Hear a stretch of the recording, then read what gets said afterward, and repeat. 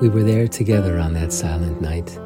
We were where we wanted to be, exchanging gifts with family after hours of preparation in selecting, wrapping, decorating, cooking to have just that time together.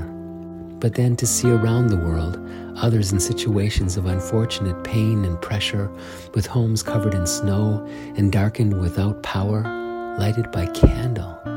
And still, families gathered to eat, to laugh, to smile, to prevent any wicked thought from destroying the peace of their unity. Though wars exploded around them, above damaged roof or upon battered brick walls, they could not penetrate the heated hearts that share a bit of holiday joy. So be kind.